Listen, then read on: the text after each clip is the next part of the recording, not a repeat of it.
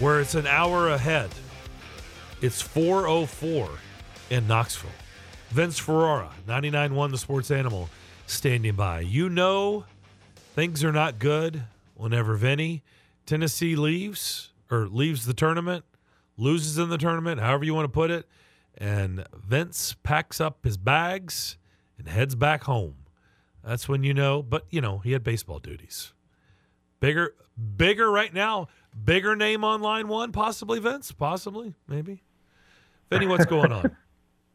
Well, the fours are wild. So, like, apparently you're doing clocks and traffic on the fours, bringing me on, and then it's 4:04. The seeds of the two Tennessee basketball teams were both fours for their respective tournaments. Nice. So, Look at you! Look what you did. What did you make of? First of all, let's just start here. What did you make of Tennessee and how they played, and, you know, losing to Missouri twice this season? I really thought after the buzzer beater in Knoxville that this team would find a way to dig deep. I will say this, and I know we've spent a lot of time today talking about Vanderbilt on this show, and started off first segment talking a lot about Alabama and Texas A&M. My thoughts seeing them up close and personal. I didn't touch much on Missouri. I also really like them. I think of Missouri, if they can get, they're a team that could get hot and really mess people's brackets up. Yeah, I agree with that. And here's the thing. I've seen them in person twice, and they've made 28 three-pointers in the two games I've seen them in person. I mean, if you're trying to figure out a way to advance in the NCAA tournament or in any tournament, making that many threes, you're going to beat people. And those are some of the teams that either pull upsets or advance, is if you hit your threes, and that's the recipe for some teams that win the national championship, is higher percentage of threes. Can you defend? Can you shoot threes? Are you efficient offensively and defensively? And look, Missouri defensely isn't going to cover those bases, but man, they can shoot lights out. And then when you shoot that way, it overcomes some mistakes. I think I told you guys this last week. Missouri did not lose a game when they scored in the 70s or above all season, and they still haven't. So Tennessee had to keep them sub 70, and they had a shot to do that at the half when they got another buzzer beater, this time from Jemai Mashak. So they did it back to Mizzou, only they did it at halftime. But in the second half, whether Tennessee wore down, the Zakai Ziegler factor coming into play, or C, both, Missouri hit 7 of 12 three-pointers in the second half. Both of them finished 10 of 26, but Tennessee isn't good enough in the other things to where they can just break even or lose the three-point shooting. That has to be to their advantage, and a big part of that is holding teams down in three-point shooting percentage, which typically, or most of the season, they have done, except for a couple of games where it's exploded against them. And Missouri's happened to do it twice. Also, when you combine that, you have Kobe Brown inside, who was Tennessee just did not have an answer to. And that is another issue that Tennessee has, is they don't have that low post scoring. Mizzou has something they can do other than the three-point shooting. Tennessee can create some from time to time. It's just the consistency isn't there, and they don't have one stud go-to. Mizzou did have that, and there's the Zakai Ziegler factor reared its ugly head again, just like it did in the Auburn game. What is the let's see, how do I put this? What's the confidence level in your market on this team? I have to believe there's actually not much pressure on this Tennessee team, even though they're a 4 seed. I just the way they've played down the stretch, not having Ziegler, I just kind of feel like probably everybody's going, yeah, maybe they'll get a game. Maybe if they're lucky, they'll get 2. Is that kind of the sentiment in your market, or what are they saying? I guess it would fall in that category, but the way I would answer it is the confidence level in the basketball team is that spring practice starts March 20th. Oh. I mean, ouch. It's not. So you're taking calls on the spring game is what you're doing right now.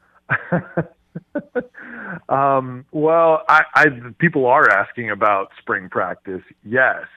I think it's not like no one is talking about them, but your question was the confidence level, right? It's not apathy, it's confidence level. And I think a couple of things have happened. One, there was the Barnes narrative. He's 25-26 in the NCAA tournament. This will be now his 27th appearance in the NCAA tournament. And so there's that. That's naturally there for a percentage of the fan base. It's not the majority, but for a percentage of the fan base, until he succeeds in the tournament, that's not going away. Then you shorten or lower the ceiling for this team when you lose Zakai Ziegler. And I think people are well aware of his importance. So now I think that took some air out of the balloon for their hopes for the NCAA tournament. Then the brackets came out, and then you see Duke as a potential second-round opponent. And I think that's where fans are like, we're done, because of the way they're playing right now, as good as anybody. So I think you keep stacking reasons why you don't have a whole lot of confidence in this team making a tournament run. Now, which is more likely, a Sweet 16 or a first-round exit? Probably pretty close. I think maybe more people are making a case for Louisiana pulling the upset over Tennessee than maybe people advancing Tennessee into the Sweet 16. I don't know how those brackets are, but based on some of the analysts we heard last night, a number of people like that Louisiana upset 13-4. That is unfortunately going to be an upset special for a lot of people. Yeah. And you got to go with one. Typically, on average, it's about one.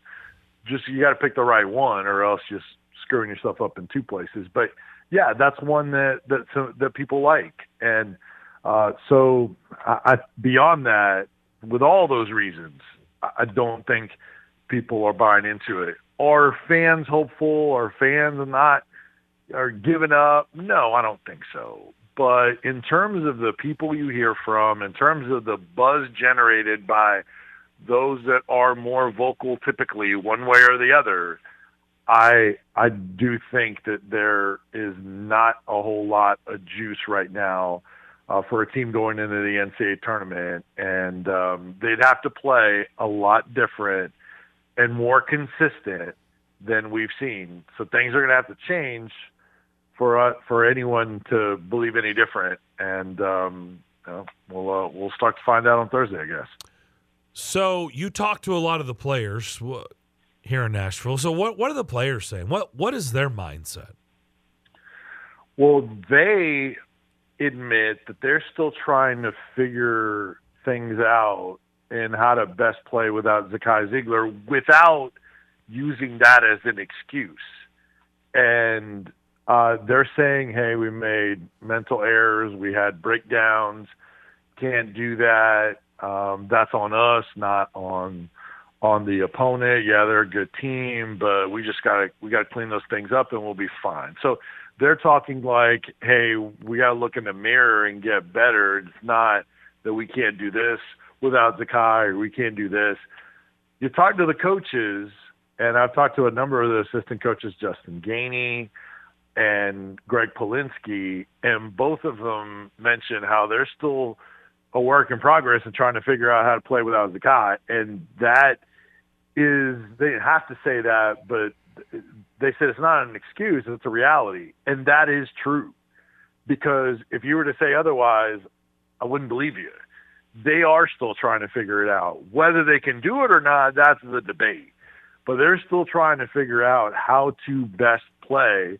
You know, Coach Barnes will talk about, execution and, we got to be smarter. We can't have defensive breakdowns and some of those kind of things. But I do think there are a number of things they need to do, including be better in the post, not give up those drives, be better in the post defensively in addition to offensively.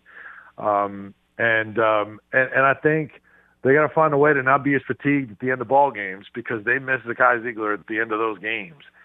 And so that was big topic of conversation, was how do we figuring things out without Zakai Ziegler, being better defensively. And then another thing that I've brought up to all the coaches that I've talked to, and even some players, is somebody's got to be willing to drive to the basket. Zakai Ziegler was the one most willing to do that. But right now, you saw it a couple of times against Missouri, and they were successful. So you have to make good decisions there. You can't just go, but you have to go with conviction and trying to score and then be successful at it. That's what's going to loosen things up for you on the perimeter when everybody's extended on your guards and making Santiago Vescovi work. Josiah Jordan-James admitted today when we talked to him that he's the guy that gets game planned the most. I mean, people are denying him the ball and doubling him and switching off of him. I mean, he has to grind so much on both ends. He is just spent after ball games, even though he's in tremendous shape. They have to elevate their play, but being willing and able to drive all the way to the rim, not drive to dish, but drive to score as a threat, that would unlock a number of things for this team offensively. Vince, how do you feel, and Darren and I have obviously been talking a lot today about Vanderbilt's being left out, shall we say, of the NCAA tournament. How do you feel about the seeding this year based on what happened in the conference versus what happened outside of the conference, it would seem? Well, I was going to mention it before, and since you brought it up, I think Vanderbilt should be in the NCAA tournament. I understand there's the non-conference schedule, and A&M is in that category too, where they weren't challenged in non-conference. And look, you're going to have some bad losses, but it's similar to a football way of viewing it. I'm more about who you beat than the way and who you lost to. Is that a tie-breaking factor? Yeah, it could be. If two teams have similar wins and then another team's losses are worse than the other, I'll give you that. But when you're giving someone an advantage in who they lost to versus what another team did against their best competition, which was in conference where they had a lot of good wins, quad one wins, more than a number of those other teams that got in, and I know you guys have talked about this, but I feel that way that's the direction I would go. As far as everybody else in the league, I thought Texas A&M was given a short stick in terms of their seeding, them as a 7, and then they draw Penn State, who also was in their conference championship game. Mm-hmm. That's difficult. As far as everybody else, I think Tennessee, you could argue, was maybe given a bump up of a seed. And the reason why I thought there might be a chance they might put them on the 5 line is if they viewed them moving forward without Zakai Ziegler. But I wonder, because there's so many teams that are dealing with injuries, Jalen Clark at UCLA, who honestly, that would have been my national championship pick if he was there. But that really takes, he's one of the best defenders in the country, and that hurts them. So and other teams are missing some key players. So I wonder if they're like, all right, we can't just move all these teams down a line like they supposedly do in football, and taking that into consideration. Heck, they did it with Tennessee without Hendon Hooker. They did it based on what you accomplished. So Tennessee was probably right about where they deserve to be based on that. But in the reality of it, I don't know that everybody has that kind of confidence in them. Alabama's the number 1 overall. I think that's where they should be. Everybody else, I think, within the league was fair and accurate. A&M was probably, and then Vandy being left out. Those were the 2 most noteworthy to me. How do you not change your schedule after experiencing something like this? How do you not schedule cupcake teams and front load your schedule with easy wins as a result of something like this?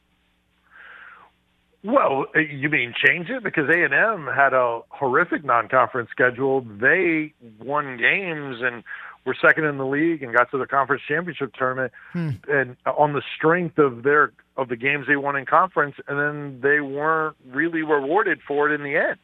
They were never high in the net. They were never high in the rankings, which doesn't matter. And they got a lower seed than they're probably deserving of as a 7. They should be on a higher line than Kentucky. So I think they might need to reconsider how they scheduled. And then Vanderbilt as well. Vanderbilt, a lot of their wins came in conference once they got high, but the non-conference is some of the things that's pointed to. So there are a couple examples of you need to beef up your pre-conference, and you know who had a great pre-conference schedule? Tennessee. And they won a fair share of those. Look at the 1-2 lines in your bracket and tell me how many games Tennessee lost against the 1 and 2 seeds in the NCAA tournament. 0. All wins. So, actually the one exception to that is Arizona. So that's the one. But I mean, they'd be Kansas, they'd beat Alabama. Yeah. All those teams. It's just frustrating to follow, Vince. To try to understand the rationale. And I know that we go through this every year, but honestly, it's starting to feel like football is easier to understand than this, which I never thought I would feel this way. Yeah, I don't know about football being easier to understand, Justin. I mean, I think maybe you guys are focusing on it a little bit more because it is Vandy, and deservedly so, rightfully so. I think there's probably some other years where you could argue about seeding lines and a couple teams getting in, and you just get right to it. But I think it's maybe a little bit more localized there. And look, we'd be doing it if Tennessee was on the outside looking in, and A&M was probably doing it last year when they didn't get in the tournament at all. So it might be that, but I still think football is a little bit harder to figure out because that goalpost moves annually. Well, look, I know you're supposed to win these games, but to what we've been talking about, Vanderbilt should not schedule Memphis. They should not schedule St. Mary's. They should not schedule VCU. They should not schedule Pitt, who they beat. They should not schedule NC State, who they lost to by 4. I mean, what did those games – those are all tournament teams, by the way. All those teams right. I mean, St. Mary's is a 5 seed. What benefit did it do Vanderbilt? Because if you can turn those into – easy wins, and they have 24 wins, 25 wins with 13 SEC wins. Are you telling me they're out of the tournament? Oh, who cares if they're an 11 seed? They're in. Yeah, but the key is you got to get some of those. You got to get some of those wins. I know. You got to, and I get it. But the way they were playing earlier in the year, I mean, who's to say with a lighter schedule they win those games? They got hot when their schedule picked up in SEC play. And granted, there are some of those were tournament teams before that. I get it. But, I mean, you still got to win those. A&M, look, I mean, A&M is still in the tournament, but they're on a different tier. They still got docked because they didn't have any good wins in pre-conference. So they also scheduled worse, but they didn't have those wins either. Well, however you get them, you still need to get enough of them and get some of them. And so maybe there's a middle ground there for Vandy if they're trying to, to elevate the schedule in terms of winnable games that still might move the needle. But sometimes you don't know how teams are I think, Vinny, the year. What bothers me is it seems like, look, Chris Reynolds may be a really nice guy, but if that room acted like he did in that interview, which was embarrassingly bad, that crew doesn't have a clue. That committee doesn't have a clue. Like, there has to be some type of eyeball test.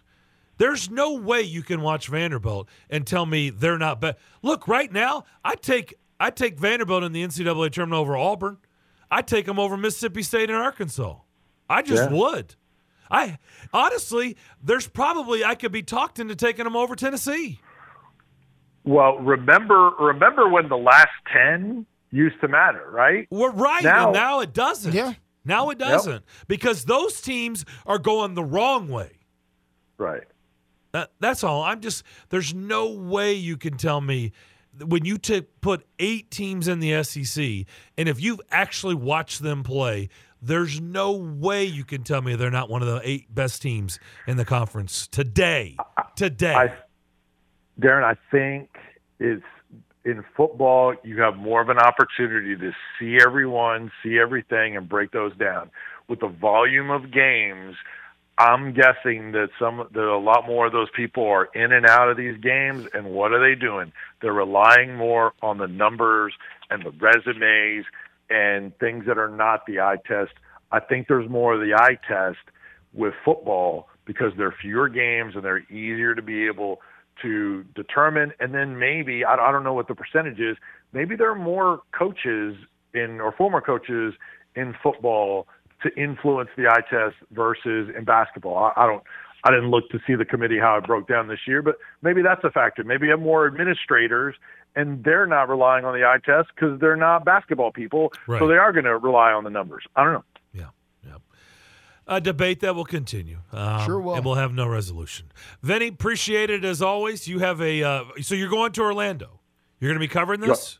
Yep, headed down tomorrow, and it will be the Vince Ferrara show in terms of coverage. So it'll be just me. We got remotes back here, so I'll be on the afternoon show a couple of days.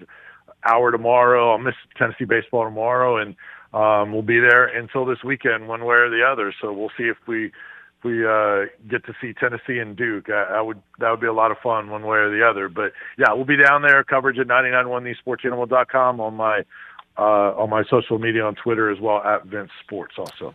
We'll see if we can't maybe check in with you down in the Sunshine State a little bit later in the week. Vinny, appreciate it. Thank you, sir. All right, sounds good. Thanks, guys. Vince Ferrara, 99.1 The Sports Animal there in Knoxville. We'll take a break, come back.